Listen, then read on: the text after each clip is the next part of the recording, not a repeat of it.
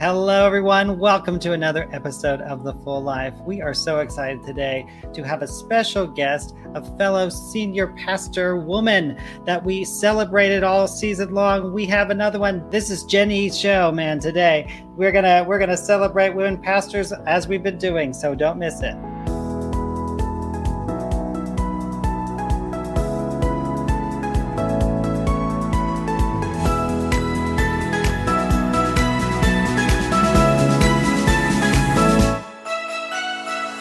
And welcome everyone to another episode of The Full Life. Thank you for joining us today. I am so excited to get to today's guest. We have so much to talk about. I think you're just going to be blessed by her. But first, before we do that, let's start with an encouraging word for everyone today. And today's will come from Jenny.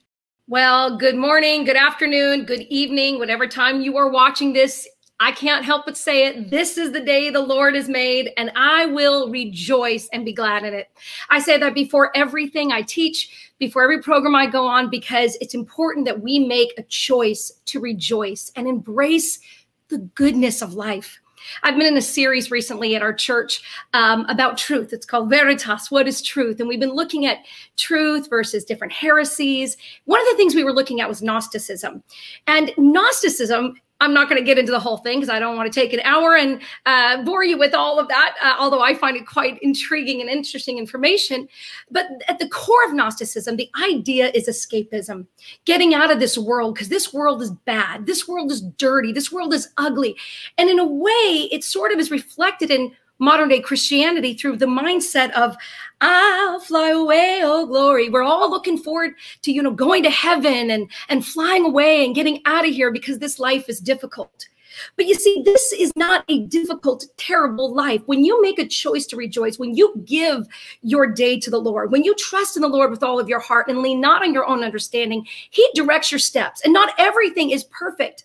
Not everything's going to be perfect. Jesus said in this world, you will have tribulation, but we can be of good cheer. Let's not be like the Gnostics who are looking forward to just getting out of this life. Let's embrace life and recognize, as Hank was sharing with us recently, the scripture that says you were made in Ephesians for good works, that you should walk in them. One of my favorite quotes from the early church fathers is from Irenaeus, and I want to read it to you, although I should have it memorized. It says, the glory of God is the human person fully alive. The glory of God is the human person fully alive. Now, if you don't know who Irenaeus is, you need to look up the bishop, but he was basically a disciple of Polycarp, and Polycarp was a disciple of John. So this guy really knew. He was close to the source. And to say a statement like that, the glory of God is us being fully alive, says that one of your callings in this world is to fully embrace life with everything. It is a good life. Yes, there are problems, but nothing that God cannot overcome when we give it to Him. So rejoice in the Lord always. Again, I say rejoice. Make this choice today, and you're going to have a better day. And certainly, indeed, on this, amen is right. Amen. Yeah. I was like, whoo. And truly what you said, Jenny, is about, living fully. I mean, that's what we hope everyone does that watches this program. And every program we do helps us to get a little bit of a fuller life, we hope. That's certainly our goal. And I believe that's the goal of today's guest. So let me introduce her now as well. Beth Leach is a pastor at Christ Church of Oak Brook in the western suburbs of Chicago. She previously served as senior pastor of First Church of the Nazarene of Pasadena in Southern California and has pastored in Illinois and New York. She's a graduate of Olivet Nazarene University and Northern Theological Seminary. Beth is a regular writer for Missio Alliance and writes and speaks widely about women in ministry and church leadership. And we're going to talk about her books. She's the author of three books, actually, with the Enneagram. I forgot, but the ones we'll talk about is Emboldened and Radiant. They're wonderful books. I am so excited that she's joining us today. Please welcome Beth Leach. Hello. Thank you so much for having me. It's really our pleasure, and I think we'll dive right in. I mean, certainly on this program we've had a lot. We have had a whole show about biblical examples of women that have been leaders in the Bible. We have had guests on where we've talked about the importance and we've celebrated the importance of women in leadership, in ministry, in teaching. We know that's not the whole norm of the church yet. It is changing, but it is not there yet. But I wanted to start with that in talking about Embolden, where you let's talk about your story first and how you heard God's call and what were formative moments along your way, and then maybe some of the resistance moments you met in becoming a senior pastor. Yeah, I grew up in a family of Creasters, which, if you've never heard that phrase before, we went to church on Christmas and Easter. We were very much cultural Christians, where going to church and, saying prayers before bedtime and dinner time was what we did. But I never understood what it meant to have a relationship with God until I was a teenager through the ministry of Youth for Christ, when Jesus got a hold of my life in a really, really powerful way. And shortly after that, it was a really dramatic conversion for me. I was just on fire and wanted to tell the whole world about Jesus. And shortly after that, I had a really dramatic call to ministry, and where I just knew that God was calling me to be a pastor. I wanted to preach the word to the masses. Jesus had changed my life so radically, and I wanted others to experience the same. And it's an amazing story of God really getting a hold of my entire family. I will save that story for another day, but God really moved my life in those teen years, and I couldn't imagine doing anything else but preaching about Jesus. And so I ended up enrolling in Olivet Nazarene University, studying youth ministry. And there I met my husband, Jeff Leach. He is an engineer. We've been married for 15 years. And right after that, we began the journey of partnering together in ministry, him as a layman and my partner, and me as a pastor serving in local churches. And early on, right before I got to Olivet, I still was really struggling with whether or not women could be pastors, like senior pastors. I knew that, I saw a lot of women speakers, but I did not see a lot of women pastors. And so I really struggled with that when I first got to Olivet.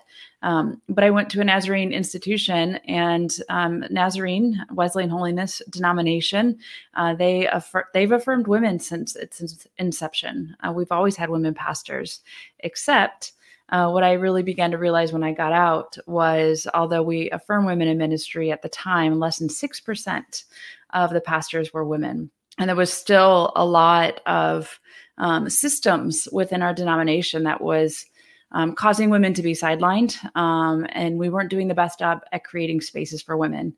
And so I experienced that right away out of college. I realized, oh my goodness, like here I went to this Nazarene institution and I got to a place where I was so excited and I believed women could be in ministry, but I did not experience that.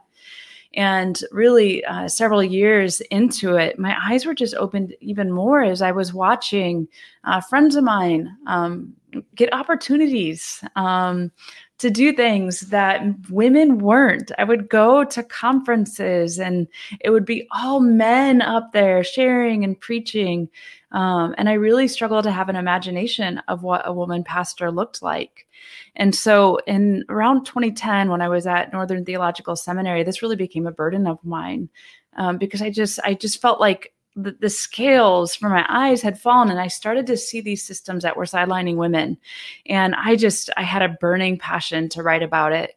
And so it was shortly after that when I wrote the book, Emboldened, A Vision for Empowering Women in Ministry. And specifically that book is for churches who already affirm women in ministry. It's not a case for women.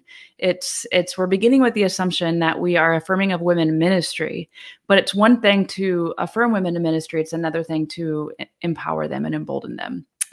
So it's a book where I attempt to kind of cut through some of the systems that sideline women. So I was listening to I think it was K-Wave and 107.9. And it just happened to be on in my car, and it was Ask the Pastor. And they had a woman on, and she was not a senior pastor. She was, I think, a women's pastor at her church. And the question was about women in ministry. So it, of course, got my attention. in her response, at first it seemed like she was in favor of women in ministry. And she said, now, of course, we need to draw the line where God draws the line. And that is a woman being a senior pastor. And of course, we know from the scripture that this is just not allowed. It is. And she put it in such a condescending way, like it is so sickening almost, was the way she said it, for a woman to think she could be in a senior pastor role. Now, I had a lot of stuff I could have said to her, and I'm sure we'll cover some of those things.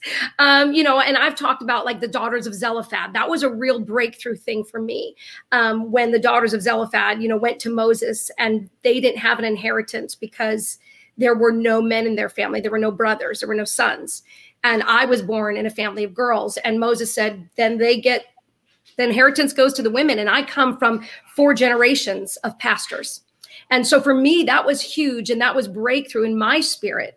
I know that there's, other examples. There's other things we could totally break down Timothy and all that. But what I want to talk to you specifically about is in the book, you talked about many women pastors that go ahead, they get past it all. They just block it all out, but then they experience imposter syndrome. Explain a bit what that is. I know I battled with it a bit, overcame it, but I know that's something that a lot of women pastors feel.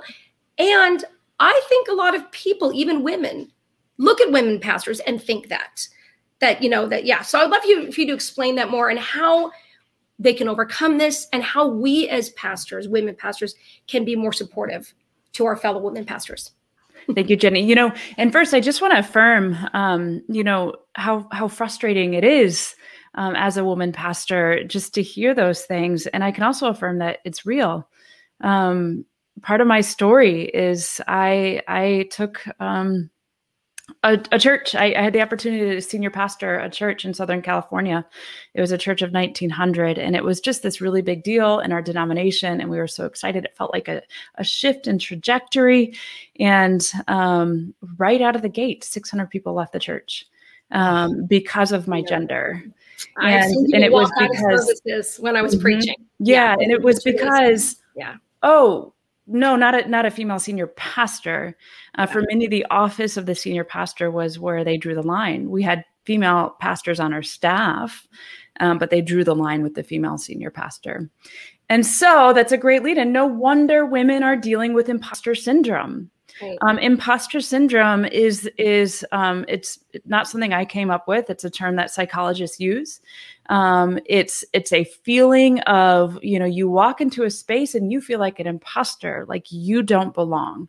And if you end up in a space where you feel like you don't belong, often times you feel like you got there by accident. And that soon you're going to get found out. So here's an example. Let's just say that you are a woman in ministry and you've been invited to a committee in your denomination or within your church's leadership where decisions get to be made. And you walk in and you sit at the table and you're at a table of men and you just think, oh my goodness, I am so honored to be here. How did I get here? It must be a mistake. They must have invited me because I tricked them somehow. Soon, eventually, they're going to realize that I don't belong here and I'm going to get found out. And this is just going to end in failure. And so it's not just women that deal with imposter syndrome. Men can as well. Scholars will note that it's most often women and people of color in spaces like that feel that angst, like that they are going to eventually get found out, and it can be overcome. And it is something that I have had to work through for many, many years. And it requires just a lot of self-awareness. It requires, and that's grown by the grace of God. Through tools, maybe say like, the Enneagram or therapy for me, and prayer and reading scripture and learning how to receive that I am who God says I am, and that God has gifted me in the ways that only God can gift me. And so imposter syndrome certainly can be overcome. This is not just a feeling women have for no reason. This has occurred and immediately made me think about when Beth Moore was speaking at a conference. She was the only woman on the docket. I mean, how challenging that would even be for her as Right. you know, to rise up in that. Right. But then to get called out publicly by Right. John MacArthur, and he basically called her a sinner, a wretched woman. She needs to sit down and shut up and learn her place publicly. And he was applauded. He was applauded. Mind blown. I mean, I kind of went on a bit of a tirade for a little bit on the internet, did some videos after that one. Me too. Okay, so you know what I'm talking about. So Yeah. I'm only bringing that up to say there's a good reason why women feel that way, because they feel like that could happen to them Yeah. at any moment. Someone like a John MacArthur, with honestly, excuse me for saying it, I believe it's a spirit of Satan. It's a satanic spirit to rise up and be that ugly and angry. Yes. I know it's probably wrong to say that, but it's just how I calls them as I sees them. So, you know, if you're going to be that way. And so, you know, God forbid that we ever do anything like that. But of course, it reinforces this feeling in women. Well, this helps kind of segue because the next thing I want to talk about is gender norms, right? So a lot of us might know in our heads anyway, we might understand that gender norms are created by society. However, they're so powerful that we normalize them, or at least in our thinking and our actions. So just thinking about how you mentioned nurturing traits or traits that may be considered, hey, that's masculine or that's feminine, but especially in light of women in leadership and vice versa. So I want to ask a question, two questions. The first one is just, what's been your experience with these traits? How do they reflect the image of God? Do you see them in scripture? And can they be beneficial? So whether it's feminine traits or masculine traits, but that idea of nurturing traits, how should that impact leadership, and where do they show up in scripture or in leadership? Yeah, you know, and as you said, like some of these gender norms or constructs that we create, that we normalize. I happen to be rather girly in the way that society says is. My guilty pleasures, I go and get my nails done every week. I wear makeup. I love to wear heels when I preach. But those are things that society builds up and calls feminine, which we know that's not always been the case. It is a cultural construct. But then, you know, when you drill down deeper, it gets so much more complex than that. Like, I think we could probably agree that a lot of those things are cultural constructs. But then when you drill down and you start talking about other things, well, you know, gender is formed, you know, biologically, culturally, through nurture and nature. And so when you talk about things like nurturing, like it's really complex. Like, I have friends that are moms that struggle. They don't always feel like they're the most nurturing mothers.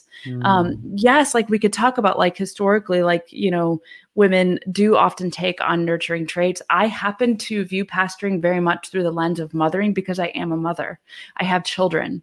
And so I happen to view like pastoring through the lens of nurturing.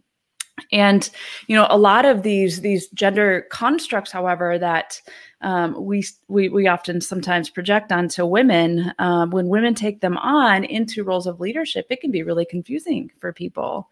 Right. You know, and so, for example, with a male, like if a male gets like strong, we say, well, he is a strong leader.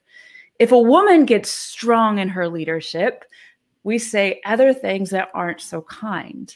If a man becomes nurturing in his leadership, which, by the way, is a beautiful thing. We see a nurturing God. We see God being compared to like a mother eagle. We have all these incredible nurturing and maternal images of God in scripture. But when a man in today's society leads in a nurturing way, we say he's soft or weak.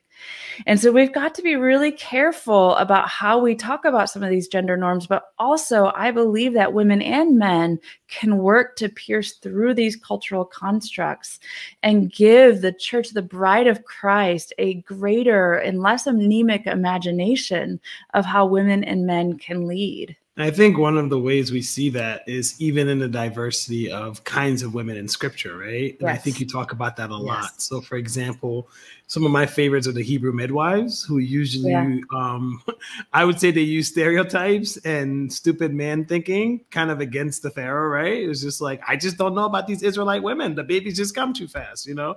Or people like Huldah, who is a truth teller in a time when there's quote unquote bigger prophets, in a time when there's a new king trying to institute all this stuff. But Yeah, I know you talk about diversity of women. I don't know if you want to speak more about that, some of your favorites. I know one you highlight is Deborah, so I don't know if you want to go in that direction. Yeah, I mean, Deborah, talk about a fierce leader. She's the one in the office place where no one wants to step up. And she's like, come on, dudes, like, let's go for this.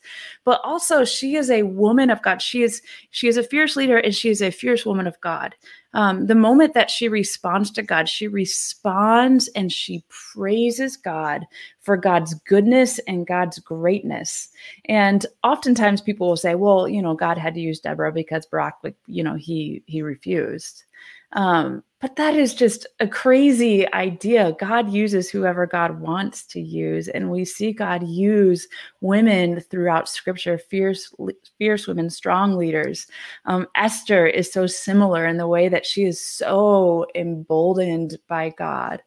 And then we also have examples like Mary, my goodness, Mary, mother of Jesus, who, Scott McKnight often talks about, we have these images of Mary as though she's just this soft-spoken Madonna, figure. And yes, like she is beautiful and wonderful in our imaginations, but man, was she fierce. Yes. The Magnificat. Holy moly. I mean, the way that she proclaims the Magnificat is just fierce, and just bring it on, Lord. Like, yes, let's go. The rich are going to go away, empty handed, and, the poor are going to be lifted up. And she proclaims such a subversive idea of the coming kingdom of God that Jesus would inaugurate.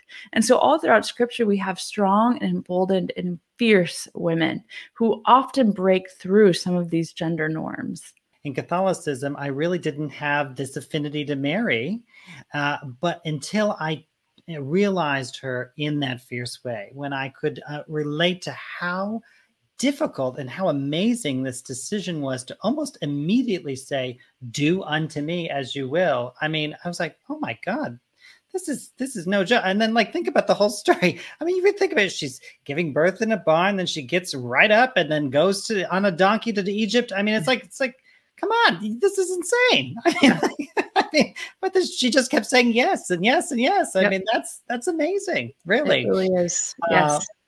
But I also love what you say in the book about how you sort of you deal with some of the criticism, John MacArthur aside,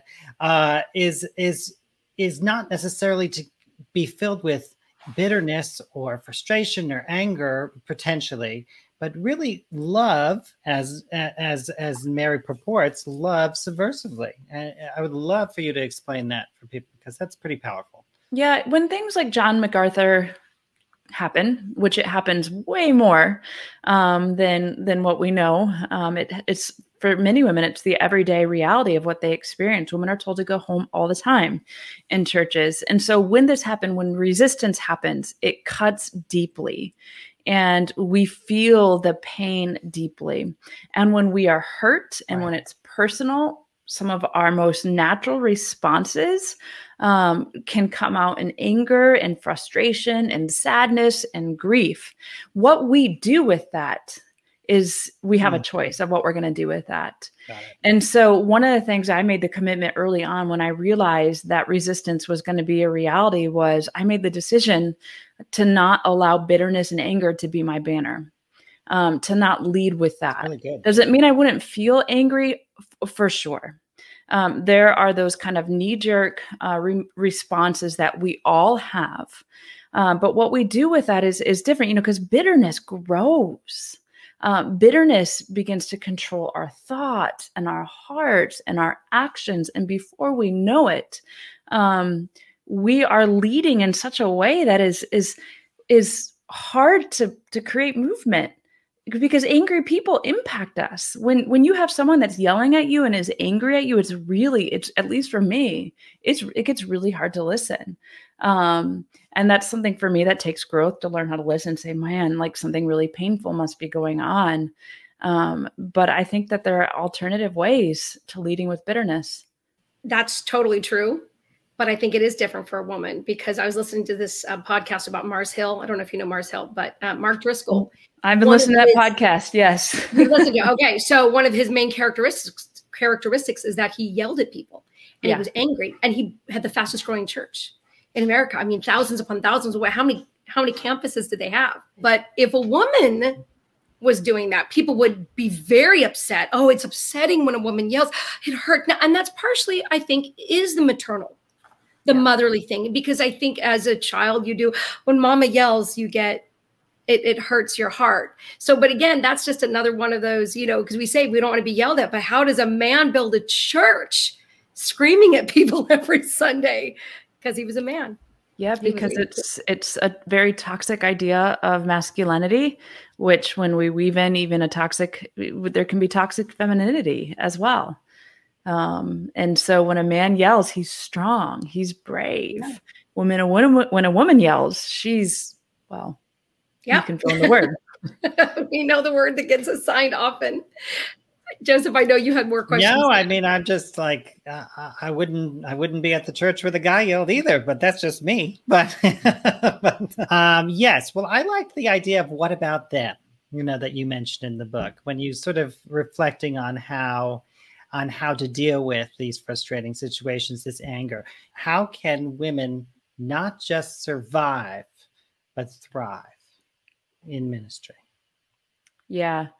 Well, when there's so much that comes at us, the pushback, being sidelined, there are things that we can be doing to cut through that. Number one, surround yourself with women who understand. Before the Me Too movement was a thing, I used to always say there is something so powerful about sitting and talking with someone that says, yeah, me too. I've been there. Like, I know what it's like to be in an environment where I feel unheard, or to be in an environment where I'm not welcome, or to be in an environment where I have gifts that aren't being used. And so I have a group of friends, of other women pastors, where, we'll reach out to each other and we'll vent for a few moments. And then we'll pray for one another. Journaling is another wonderful practice to, we see this in scripture, to honestly come before God with our honest laments and pains and griefs. But then also prayer. Jesus tells us to pray for those who persecute you. And I'm not necessarily saying that when women are being sidelined, it's persecution. I wouldn't say that. However, I do think there's something so powerful when we pray for those who are sidelining us and hurting us, and to pray for those who are maybe not welcoming us. It's a transformative experience. And so, we can make a deliberate choice to not choose bitterness and to pray instead. We can make a deliberate choice to not choose bitterness and reach out to sisters instead. We can make a deliberate choice to not choose bitterness and do productive things, to pray, to read scripture, and to have practices in our life that are healthy. So in the book, you talk about the idea of, coming to God and saying, why are people criticizing me? Why are they saying these things about, women in pastoral leadership? And really, God kind of said to you, why are you focused on them and not what I've called you to do, so to speak? I'd love for you to talk about that with people, because I think it's great to stay focused on where God has led you.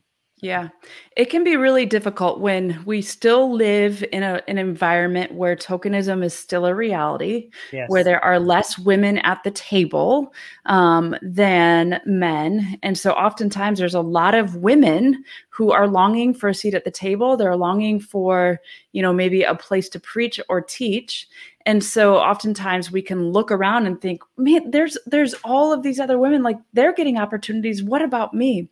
We could also get in a space as women where, we get so focused on those who oppose us. We get so focused on maybe the men who aren't welcoming us to the table that we get distracted from the very mission that God has called us to. And so oftentimes someone will say to me, well, what's the best advice that you can give young women in ministry? And I always say, take the next faithful step.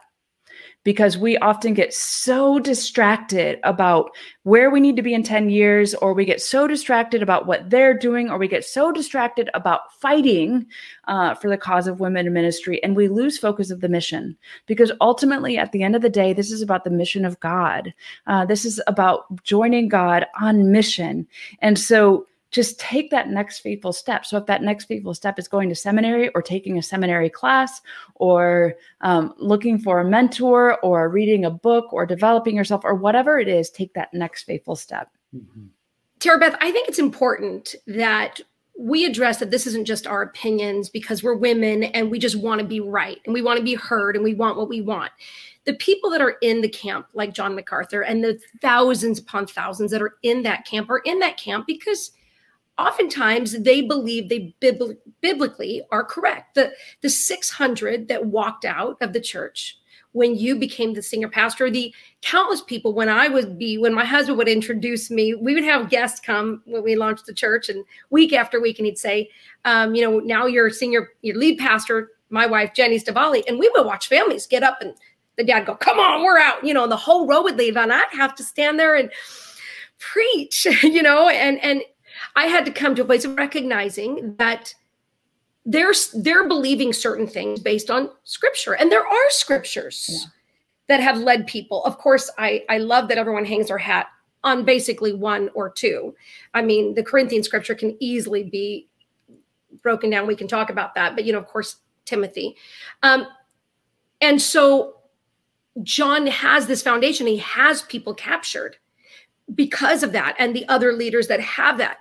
What have been some biblical things that you've so that we're proving this is not just our opinion and we're not twisting the Bible, because I think that's what people think we're doing, that we're changing the Bible and we're twisting the Bible just to fit our personal cultural narrative. I would never do that. I love the Bible too much. I love the Word of God too much. I would not twist the Word of God just to promote myself ever, because I stand before God. But I think people think that women in our position, that's what we're doing. The only way we could possibly do this. So I would love to know your biblical the biblical graces that you've been given, the words that you've been given that support where you are at as a senior pastor. Yeah, there's a couple places that we can begin. But the greatest place to begin is just simply ask, what did women do in scripture? What did women do? So, we can drill down in particular passages like from Timothy or Corinthians or various places or even in Genesis. But then we can say, okay, is this prescriptive or is this descriptive? And when we look at like the description of scripture, we see like women doing all sorts of amazing things. We see them leading, we see them teaching, we see them prophesying.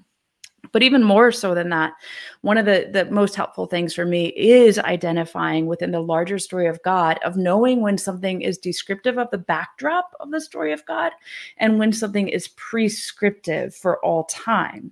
And so when something that we see, within the beginning, the story of God, and we see the fall come into play, and we see these curses, when God gives these curses over Adam and Eve, when these curses enter the scene, God isn't like, now we've arrived, Eve, you're going to have to long for your husband. Your husband's going to rule over you. We've at last arrived, and this is how things are supposed to be.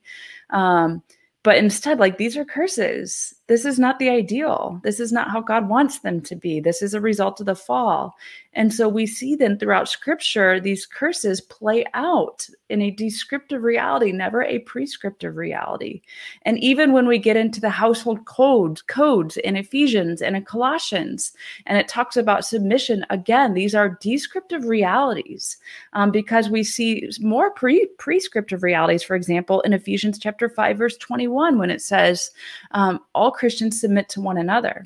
And so then what Paul is doing when he's talking about women, wives submitting to your husbands, he is describing how the houses were in that day. And so one of the most helpful things for me has been simply asking, what did women do in scripture? And when we're reading scripture in light of the entire story of God, is it prescriptive or is it descriptive? I love a quote I read, and I want to attribute it to who said it, but I don't remember. But I want to share this as a general hermeneutical rule of thumb. If your interpretation of a passage contradicts other passages in scripture and basic lines of philosophical reasoning, you've yet to reach the proper conclusion. And I love that quote, as I've been using that in our Veritas series. I kind of say it, about so many scriptures. If it contradicts the story of the Bible, like I was dealing with this when somebody was saying, well, don't you know we're equal to God? We are not below God. He's not above us. We are 100% God's equal. And I was like, okay, but you're basing that on one scripture taken out of context. Let's look at the whole story of the Bible, and that's really what I think you can apply to Timothy. So how do we, as women in pastoral leadership, how can we help women coming up in ministry to have these greater understandings? Right now, it seems like in so many contexts, women are fighting for single seats at the table. And again, like the culture of tokenism has created this. When there's not very many women often are pitted up against one another because they think there's only room for one. But instead, we need to come together and realize that we need each other, that studies show that tokenism never changes the system. Tokenism never brings change, that we need multiple voices of color or multiple women at the table for things to really shift for the better and to really see this more beautiful mosaic. And so we need women to come alongside one another and embolden one another. And we can do that if you're at a table, if you're at a meeting, and another woman says something, we can highlight what they say. We can celebrate the voices of other women. We can share their stories. We can encourage them on social media. We can talk about them. We can encourage them. I do think that there is a massive need for a network or cohort of women for safe spaces to come together, but we truly need to come alongside one another and help one another. Well, maybe you and I should just create that. Yes, that sounds great. Sounds good. Thinking about your marriage and your pastoral role, how has that interacted in the past? What have you had to learn? How do your parents, how have your husbands supported you? How do they find their way as well? And how do you guys make that work? And what have you learned practically that impacts and helps you both as women senior pastors? Yeah, so my husband and I are very much partners in ministry, and he's not a pastor. He's not a preacher. He's not a biblical scholar, but he does love Jesus. He does love the church very much. He is a great churchman, a great layman, and a great supporter. And we feel very much like partners. And it looks different depending on every season that we're in. I can remember some seasons where he was waiting outside of the classroom while I was in seminary, holding our baby boy so I could step out and nurse him when it was time. Or I can remember him, bouncing one of our baby boys in the back as I was preaching. There's been seasons where he's the one attending parent-teacher conferences. There's been seasons where I am. Currently in our marriage, he's the one that does the laundry. He's the one that sews. We take turns cleaning. He never wants me in the kitchen baking because I am the absolute worst baker on the planet and I mess it up every single time. But for us, mutual submission is constantly changing depending on the season that we're in. And my husband wrote in the book about what this looks like for him. He feels like it's his Christian duty and calling to be able to create spaces for me to serve the church. And that's what partnership looks like for us. I had a good friend that was a pastor as well, but her husband was the senior pastor. But she would try to tell me prophetically, I just in the spirit see that the day is going to come where Brian will really step up and take that position as senior pastor in the church. And no offense to you, I don't mean it against you. I believe in you, but and it was like, I know where that's coming from. And that honestly made my husband more mad than it made me. Yeah. He got very angry at that. And so he's been a wonderful support. The dynamic at home, we've had talks about this, about submission. And I was taught submission as a wife to my husband. And that was how I was raised. And so the balance is growing for me. But for me, I think that helps our marriage because I'm able to say to people, listen, I'm not this domineering woman that's always in charge. When I'm the pastor, I'm the pastor.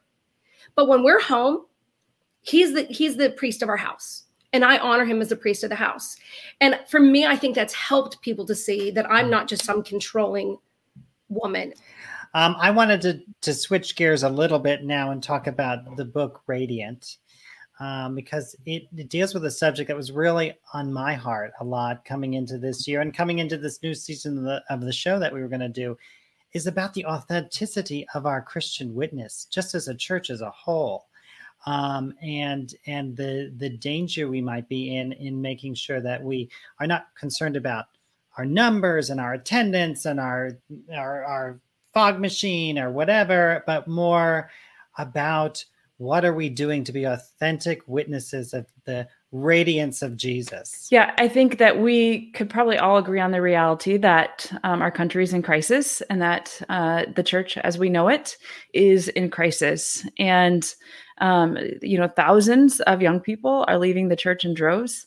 We are in just, it's so hard to wrap my brain around how polarized things are. And there's a lot of hurt young people leaving. And whether that is for the rise of hyper-Christian nationalism or the politicalization of our faith, or, we have these leaders that are, rising and falling, as we've listened to in podcasts, or sex scandals in the church, we are having a crisis and young people are leaving. And that is because we've lost the credibility of our witness. We as the people of God are to shine radiant. We as the people of God are to be a light.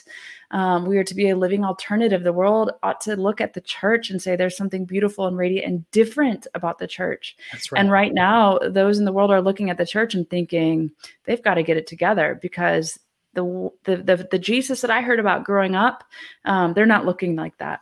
It's a dimly lit light.